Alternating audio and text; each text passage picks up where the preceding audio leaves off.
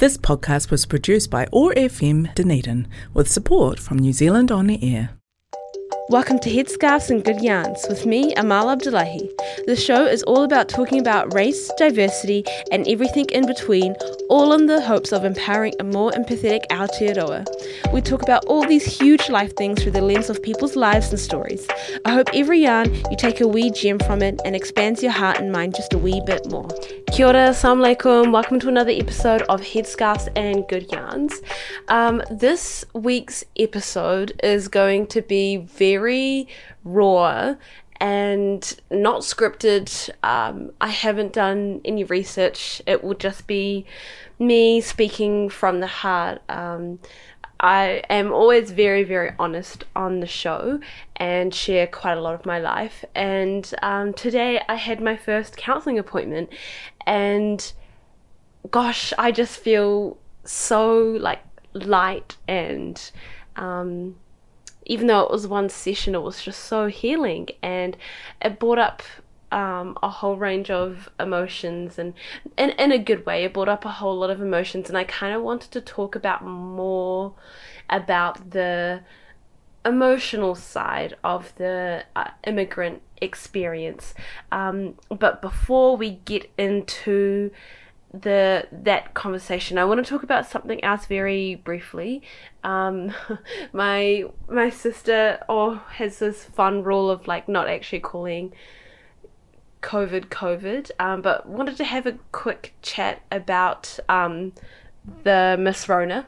So she has a rule that she doesn't call it COVID-19, but just gives it fun little nicknames. So here we go, taking inspiration from my sister. But I just wanted to talk about Miss Rona for a second.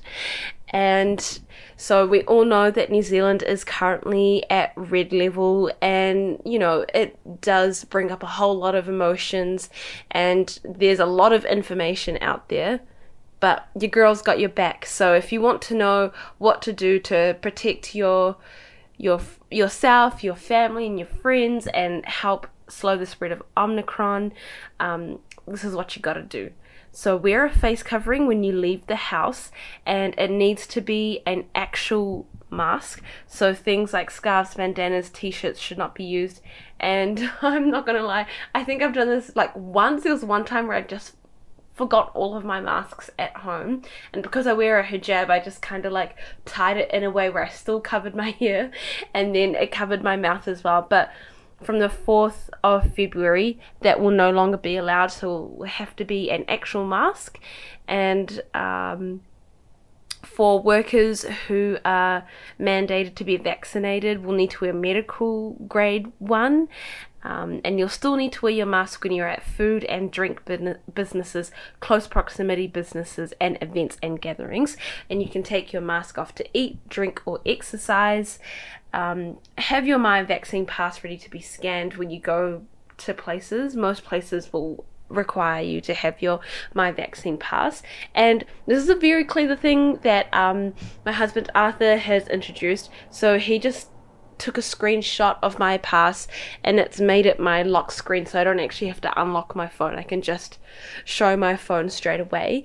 And on this note actually of vaccination passes, because and I only know this because I work at a pharmacy, it's not very accessible for a lot of people to get their vaccination pass so easily. And there's lots of reasons why for that. Perhaps, it's a child that doesn't have a passport or the right documentation, or someone who's just come over from overseas. There's lots of reasons why it's not so accessible to get the My Vaccine Pass. But if you're struggling to get your pass, just go to a pharmacy that does administer vaccinations, and they'll be able to print it off for you, as well as forward that email to your email account, so you can still have a digital copy of it as well. If you choose to vaccinate, get a booster dose if you're over 18 and it's been 4 months since your last dose, and 4 months to the exact day. So if you got it, for example, on the 14th of October, the 4 months mark will reach on the 14th of February. I hope I've done that quick maths right, but it has to be to the exact day. And it cannot be done if it's a couple of days earlier. And you can book your appointment using Book My Vaccine. There's also a 0800 number, 0800 28 29 26 to book your vaccinations, or you can just visit a walk-in clinic.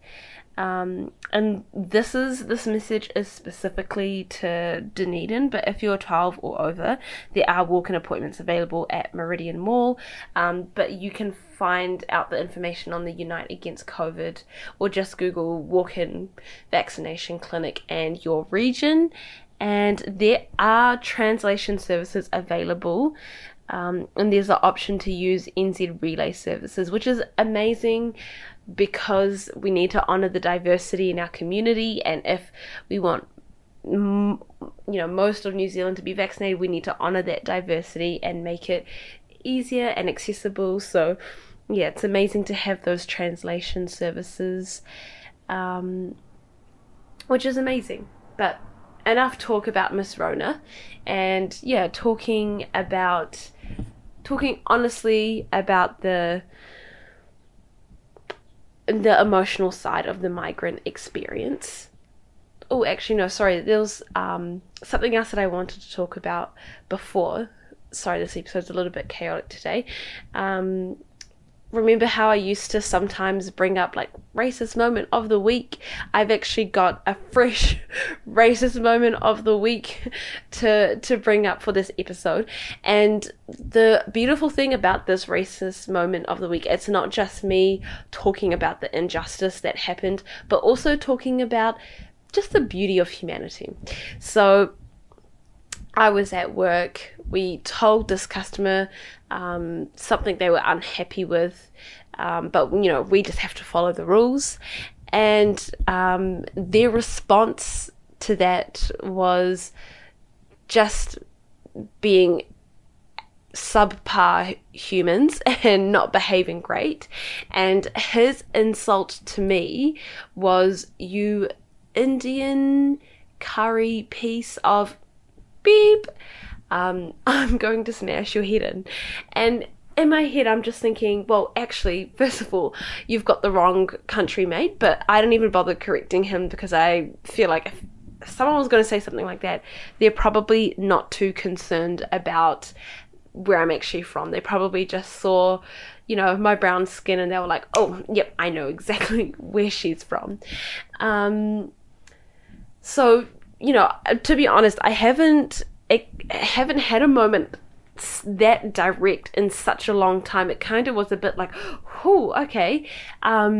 But what I really wanted to talk about afterwards, because this often doesn't happen when I talk about my racist moments of the week, there were witnesses there, and said witnesses supported me. They were like, nah, calling this guy out, and then coming up to me afterwards and checking in with me and making sure I was okay. And it was really nice. It was honestly very, very nice. And the fact that I'm emphasizing how nice it was is because people don't actually say anything. The bystander effect is very real, and most often than not, even if people see something happening, they won't say anything, and for various reasons, but they just won't say anything. And so for people to witness what that man said to me and support me, stand in solidarity, and check in with me, that meant a lot. It's actually if I had to put this in a metaphor, it's like softened the blow. It's like love petting, when it could have just been a very sharp kiss with the ground, So just the importance of using your voice when something wrong is happening right in front of your eyes means a lot. And in all of our journeys for allyship, using our voice to stand up for others and check in with others, it means a lot. So that's my takeaway for racist moment of the week. But getting back to what I really, really wanted to talk about, I spoke about all sorts of things in my counselling appointment today, but one of the things that what made me want to talk about my counselling appointment today on the show was just talking about the concept of filial. I've actually never said that word out loud. I hope I'm saying it correctly. Filial duty, and it's your duty to your family, and the way that this duty has kind of shown up in my life, and especially as of late, it's been quite conflicting. It really has been quite conflicting. It's made me question my identity. It's made me question, as a Muslim Somali Kiwi woman, where exactly do my values lie, and where is the line drawn? So for those of you who haven't heard of that term, it's this duty, this sense of obligation and duty to your family. And I suppose when I say it like that, it kind of has negative connotations in the sense that you're not doing things for your family out of love, you're doing it out of obligation, and you just have to do it anyway. And that's not how it shows up for me. That's not how it shows up for me. I mean, of course, I'm always going to do things for my family because I absolutely adore them, even if I don't always understand or I don't endorse. I will do things for my family, and I think that's one thing that I always struggle with, and I wish those who don't have that in their culture, it's a predominant feature in their culture, would understand. Like sometimes when I would talk about my experiences with my non-ethnic friends, it was always the sense of, oh, like, poor you, this must suck, like, oh, you must be itching to get away from your family, or oh, it must suck to be tied down.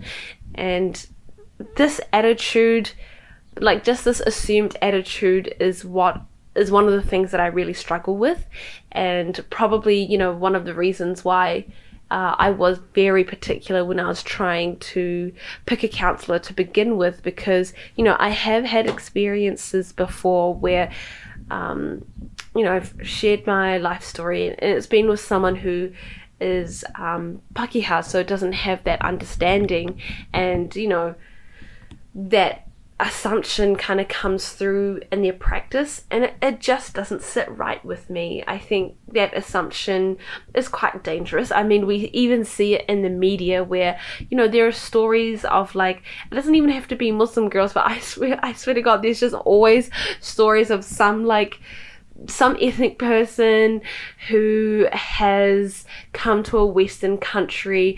There's like conflict between the two cultures, and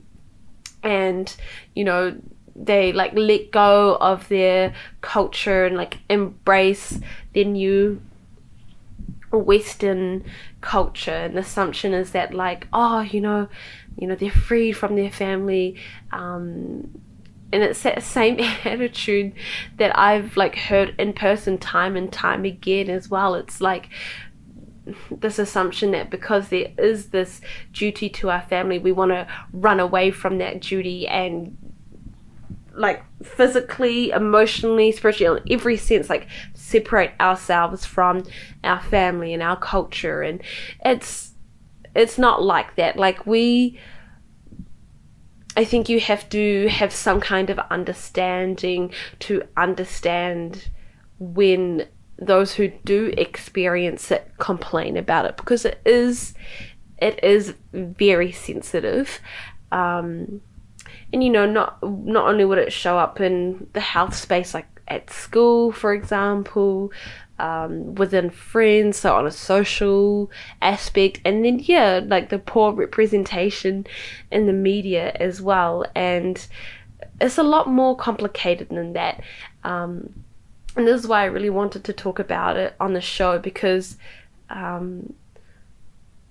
when it comes to talking about solidarity and being a better ally, there needs to be this removal of assumptions and replaced with this deep desire to understand. And I hope listening to this is one way of deepening that understanding. There are many ways that you can deepen your understanding, but it's the assumptions that come through, and it's quite harmful. And I think the assumptions are a huge barricade in understanding each other, and a huge barricade in being better allies, and being better buddies in solidarity. So so there's this sense of duty, and family is number one. I think I've spoken about this on the show before, where I've explained that in my culture it's not just about you as an individual. The lines between I and we, well, there is no line really. The two are intertwined, and you as a person of course exists, but as you move through life and as you try to navigate everything that comes at you, it's done with the unit of we. So you as an individual become part of this wider unit, and it's from that wider unit that you operate from. And so with this wider unit, because you're not operating from yourself for yourself, the obligation lies with the wider unit. And it's been a strange tension, I think, as I am discovering who I am more and where my values lie, and culturally, who am I, how do I act and behave on said values, and at what level am I dedicated to it, and do I practice it, right? As I'm trying to figure this out, how I feel towards this sense of duty becomes harder as well. And I just want to paint the picture of like what's going on in the background for this duty. So I mean, I'm like first generation because my parents were the ones who migrated here, and I'm curious to have this kind of conversation with a family that's been here for multiple generations. But I feel like it's even more stressed within the first generation, right? Because my parents put everything they had together to come to this country, and they sacrificed a huge amount to even be here. And then coming here to New Zealand, a country that is not their culture, a country that has a completely different set of values, a country where they feel as if their children can get lost, and and if they did get lost, they wouldn't know how to get them back. The language is very different. All your previous life experiences, completely invalidated. Like my dad had to restudy coming to New Zealand because his previous study wasn't considered at all. And I think that adds another layer to this obligation thing, because often what you'll find is that because previous life experiences and education isn't recognised upon arrival to Aotearoa, Often migrants will go for the jobs where you don't really need to have any kind of education. You can quickly be skilled up because, the pressure to make money is very real, because now you have a whole family to provide for in a country that is not yours. So that means that is not your home country, So that means, you're not going to have a rich network of family and friends that you can call upon when times get tough. It's literally just you providing for this family. And so often, and I'm just speaking for the Somali community now because that is the migrant community that I belong to, often you'll find lots of Somali taxi drivers, just because that's a job that you can get into very quickly and make money. And I think that makes it even harder because, if our parents had the choice, this wouldn't be it, driving taxis and being cleaners and they wanted more for their lives as well, but their new life, their new dream is providing for their children so their children can get those opportunities that they never had. And so that's one aspect to it. And then, like, from the first generation point of and I actually want to add another layer to it, and I think the difference between the generations, right? Like, in our parents think that there's no reason to complain in life. Like, what you have been given is the cards that you have been dealt with, and you just need to make the most and move on. And I think it's different when you contrast it to, like, our generation.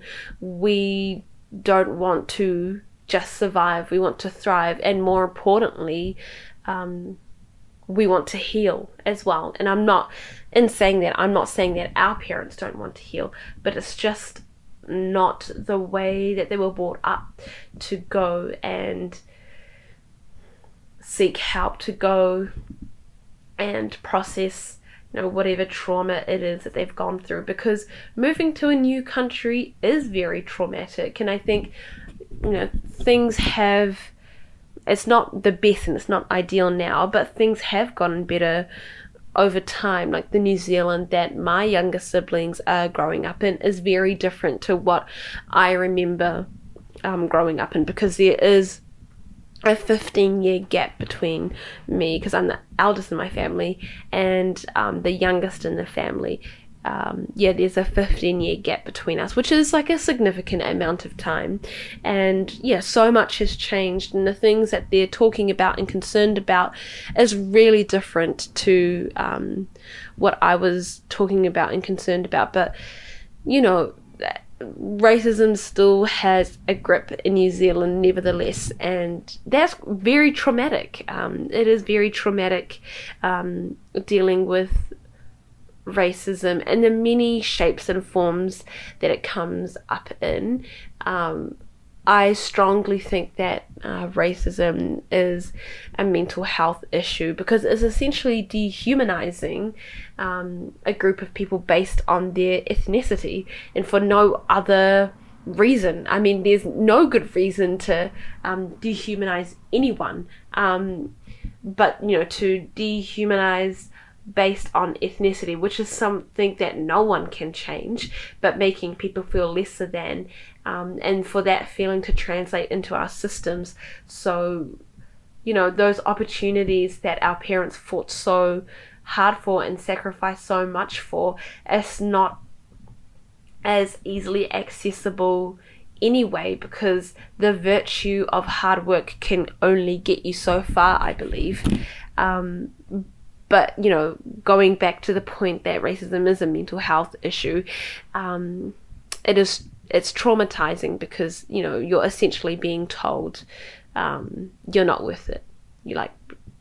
That is the the deep messaging that racism sends. And so to deal with that and to move away from your key social network as well, that is very traumatic. Like, I am very close to all of my siblings, and to think, I cannot even begin to imagine, a moment in my life where we wouldn't be in regular contact, or I wouldn't be able to reach out to them, or we wouldn't be able to help each other out. That's really heartbreaking. And yeah, social connections are so important to your sense of well-being. And so that first generation moving to a new country is traumatic, but because our parents grew up with the sense of you can't complain, you just move on, essentially it is what it is, that kind of attitude, there is no room for healing, but that trauma is still carried, right? And so I feel like our generation, we're the ones who go seek therapy, and we're the ones who try to heal and try to thrive in ways that our parents couldn't. And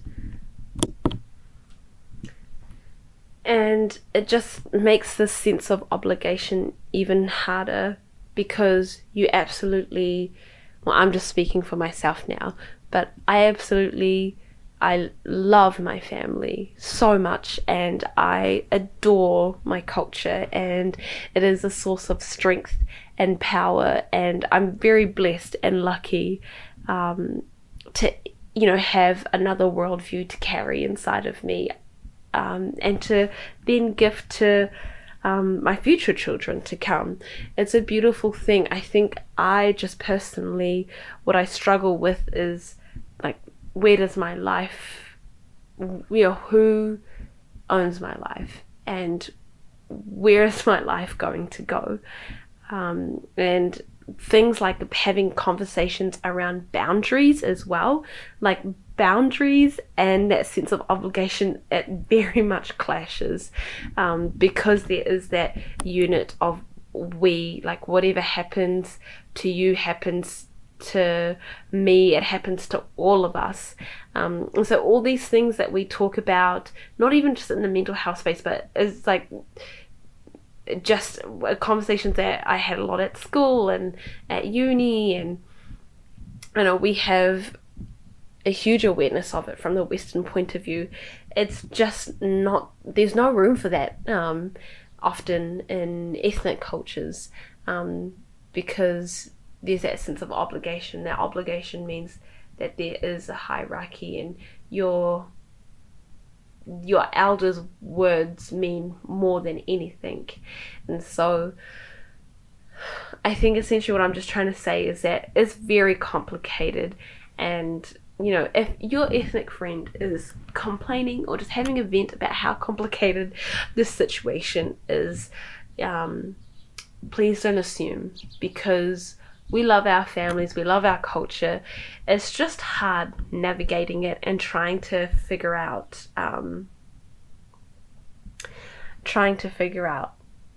what's going on and where we lie. And I suppose the other aspect to the immigrant experience is the the storytelling and how we share stories with each other. And there is this particular Rupi Kaur poem, and it kind of captures this feeling. And so I'll read it out loud now. And it's, I want to go back in time and sit beside her, document her in a home movie so my eyes can spend the rest of their lives witnessing a miracle. The one whose life I never think of before mine. I want to know what she laughed about with friends. In the village within houses of mud and brick, surrounded by acres of mustard plant and sugar cane, I want to sit with the teenage version of my mother, ask her about her dreams, become her pleated braid, the black coal caressing her eyelids, the flower neatly packed into her fingertips. A page in her school books, even to be a single thread of her cotton dress would be the greatest gift. And it's called To Witness a Miracle. And that's the other side to this, another side to this emotional aspect of the migrant experience, and the role that storytelling plays a role in that. So storytelling in Somali culture is foundational in learning about your history and learning about your ancestry, your culture, your values, everything. Storytelling is everything. And the idea is that the older generations sit down and tell the younger generations who they are, where they've come from, etc., etc., etc.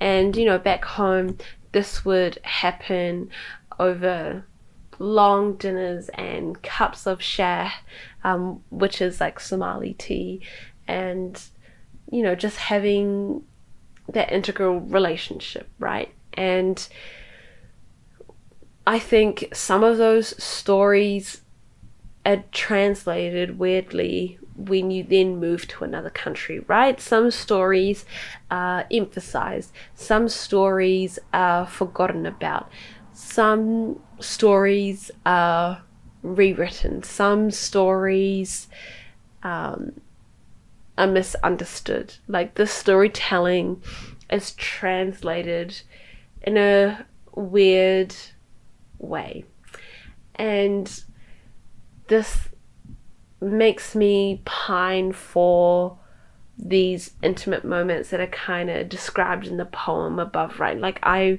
don't know anything about what plants surrounded my mum and dad's place. I don't know what their dreams were, what they were wearing, doing, thinking, talking about. I just have no idea.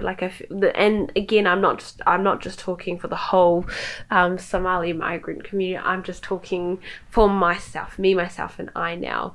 I feel like the storytelling got translated in a way that it was out of fear for losing the culture, and doing things out of fear. Oh my goodness, I know that if, for those who are tuning in, you can't actually see where I am right now, but literally as I spoke about doing things out of fear, I look to the wall and there's a big spider there. Okay, stay cool, Amal, stay cool. But anyways, when you do things out of fear, I feel like that's a misrepresentation of the truth. And there is there's a full story out there that I'm yet to explore, and I'm very much looking forward to whenever the time comes where I go to Somalia for the first time and meet the rest of my family for the first time and get to know that these intimate details and understand the landscape and the scenery and all the stories that are contained within the family. And I'm hoping once that experience happens, it will be grounding and anchoring, and I can hopefully have the agency to figure out where I want to place myself once I have the full picture. I just don't have the full picture yet. And, I know that there's a wide spectrum of experiences in the migrant community. There are those who do have the full picture, and there are those that have very little, and some in between, and some of the storytelling hasn't been lost in translation, but for some it is. And when that storytelling is lost in translation, it's harder to kind of establish that relationship, and perhaps impacts how you see that obligation, how you see your family, how you see your culture, and how you see your new home. but it is, I don't know, it's just a very complex emotional landscape the migrant experience is, and it's something that we just don't talk about enough, and I wish we did, because large population of the world, we're all migrants, we've all come from somewhere else, and migration is a beautiful thing, but it also can be a traumatic thing. And I think en masse we kind of all need a space to heal and connect and learn and grow, because it does cause, if it's left unresolved, or if people aren't taking the time to understand and empathize with each other, it can lead to a lot of hard situations in life, which I think can be avoided otherwise if we all learnt to sit and be and listen with each other, or listen to each other, sorry.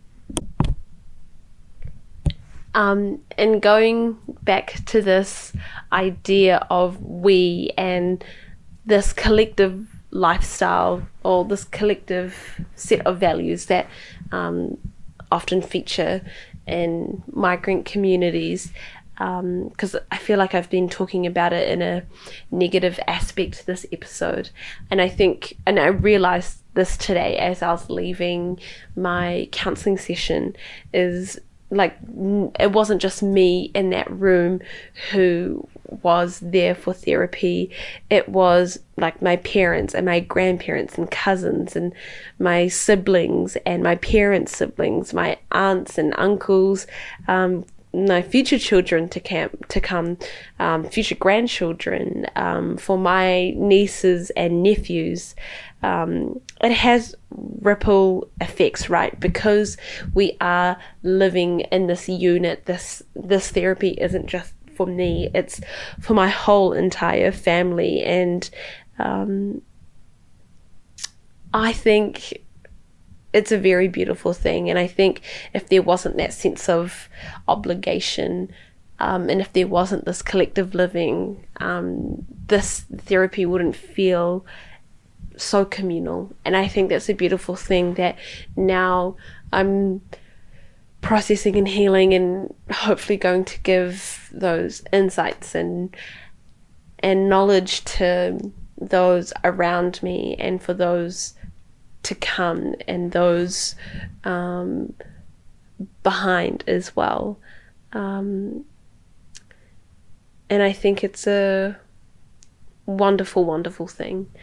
And the other emotional aspect of the migrant experience that I really want to talk about is expectations.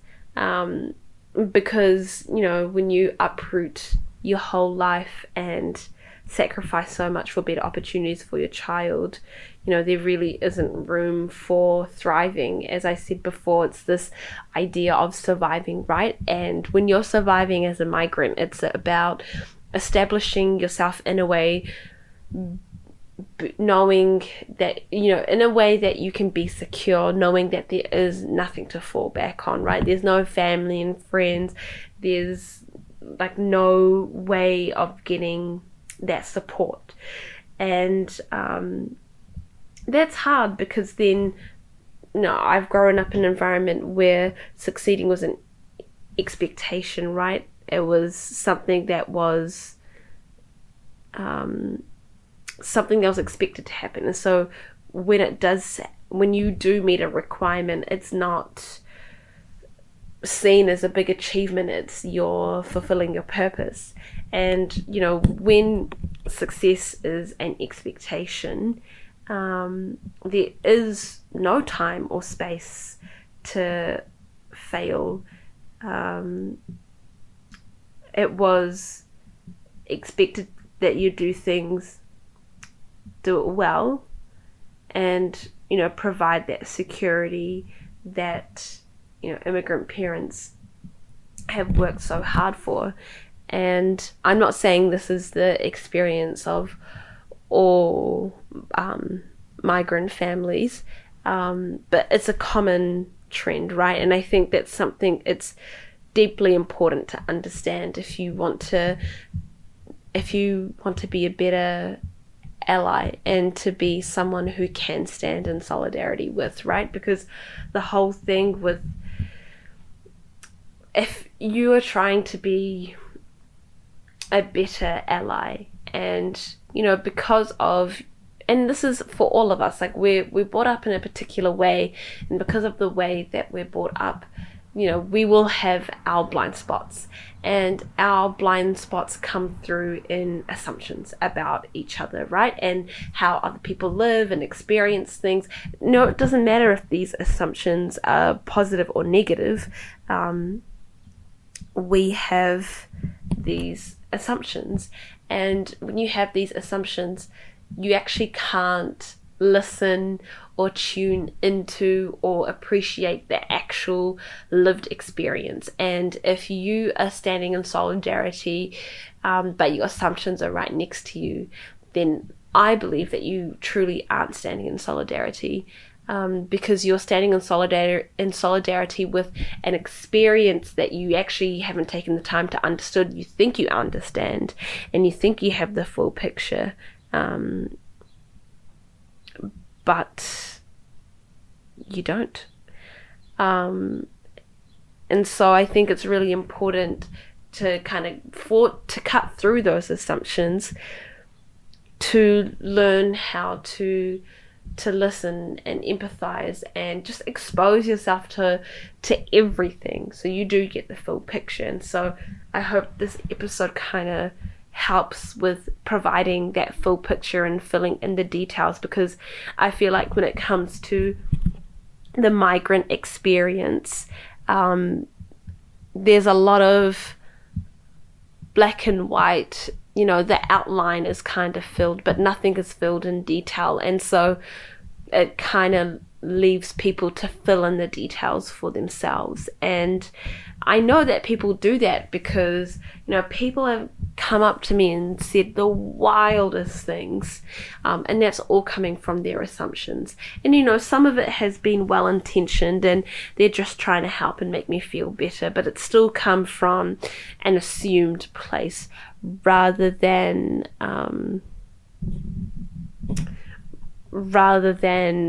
listening and empathizing with what's going on.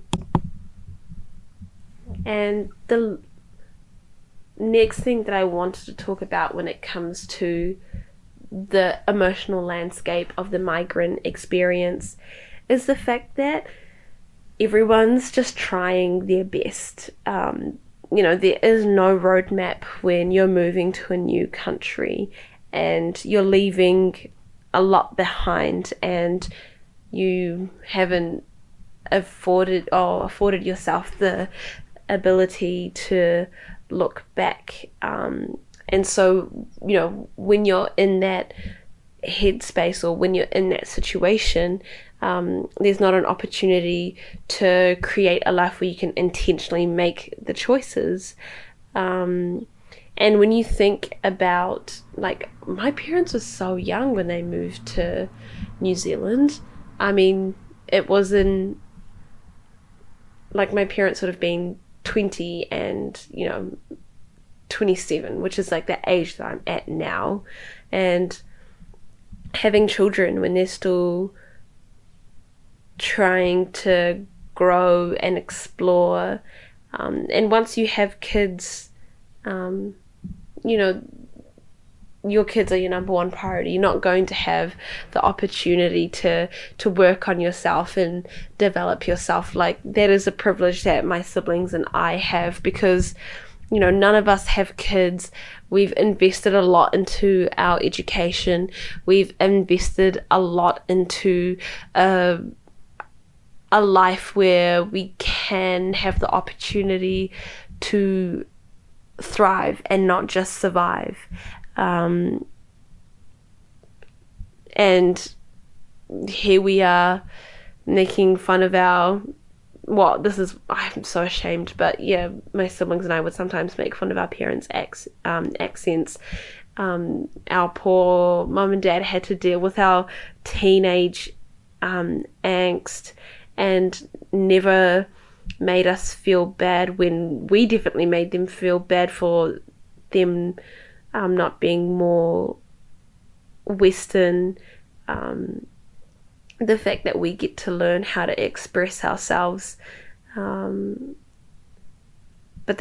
my parents, God bless them, they do try really hard to understand what all of our kids' self-expression is, but they never had the chance to learn that. Our parents never showed in any way, shape or form how hard it was raising us. They internalized their feelings and their struggles and just went on with it.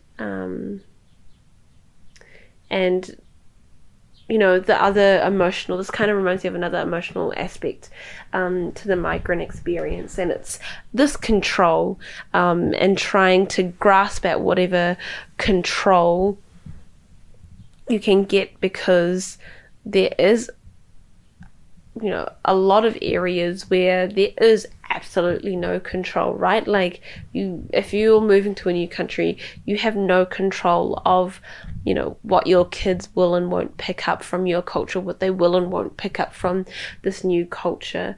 You have no control of this new hybrid culture that your kids will learn to love and appreciate, and is very difficult. And the other emotional aspect is dreams, and who has the ability to dream, what can they dream about,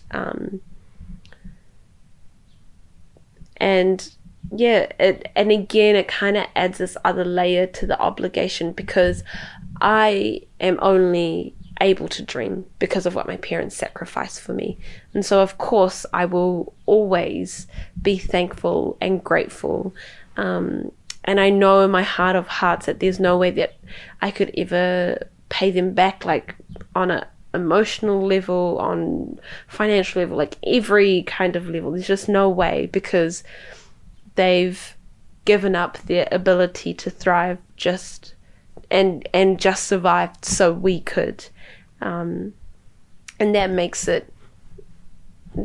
this obligation thing, I think, a little bit more harder, and just even the way that we speak to each other and communicate, right? Like the way that my parents show love is so different to how I understand it and respond to it.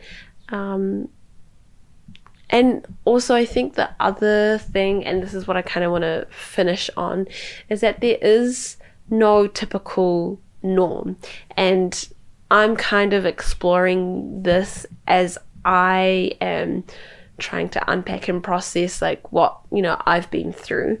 There is no norm when it comes to like the emotional landscape of the migrant experience. Every family has their own struggles. Every family will have their own nuances. Every family will have their own set of tensions. I'm just kind of speaking to the general, and speaking to like my experience. But it is quite hard because there is no norm, right? And it makes it kind of harder when you're trying to unpack your experiences and figure out what to do with the next step. But there is no norm, and just kind of emphasizes the point even more that it's really important to listen and try to understand each other, because every migrant experience is different and hard and beautiful in their own unique ways. And no matter what generation you're part of, it will come with its own set of issues. Like, when I think about this kind of stuff, it just makes me wonder, what is it that my children and my grandchildren will talk about when it comes to the beautiful and heartwarming bits, and the parts that are full of struggle and tension, and what they dream for and what they hope for, and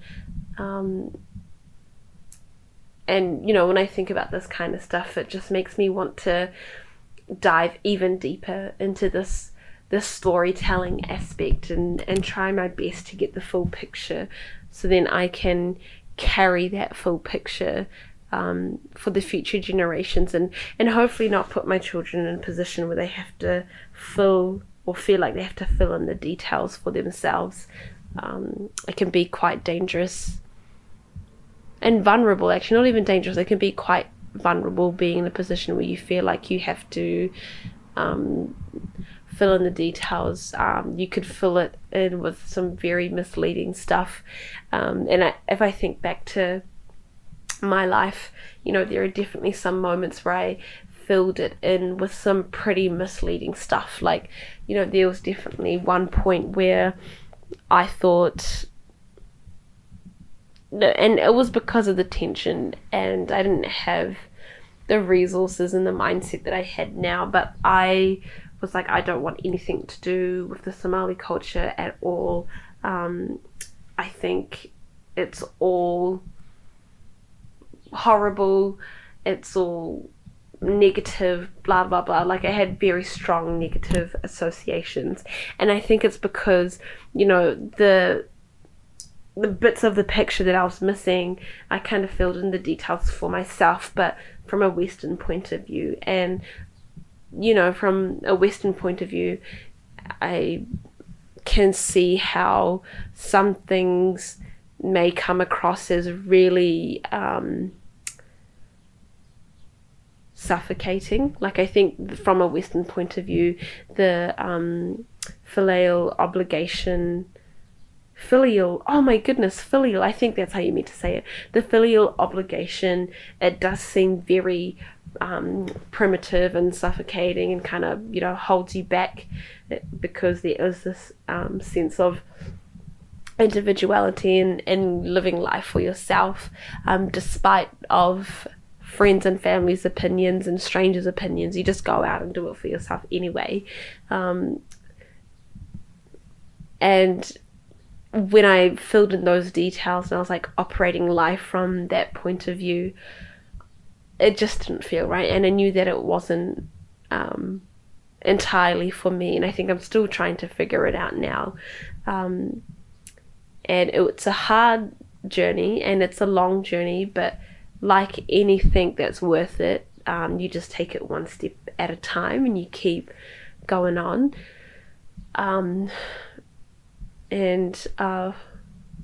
With all of this, not ranting, but hopefully all of this rambling has kind of made sense. I just really wanted to speak from the heart and kind of outline and fill in the details more about the emotional landscape of the migrant experience, for fellow ethnic people who are tuning into this. I hope this has been a source of like validation and solace and solidarity, and for those who aren't part of the ethnic community, or this doesn't feature in your culture, hopefully it's provided another perspective and a deeper sense of understanding,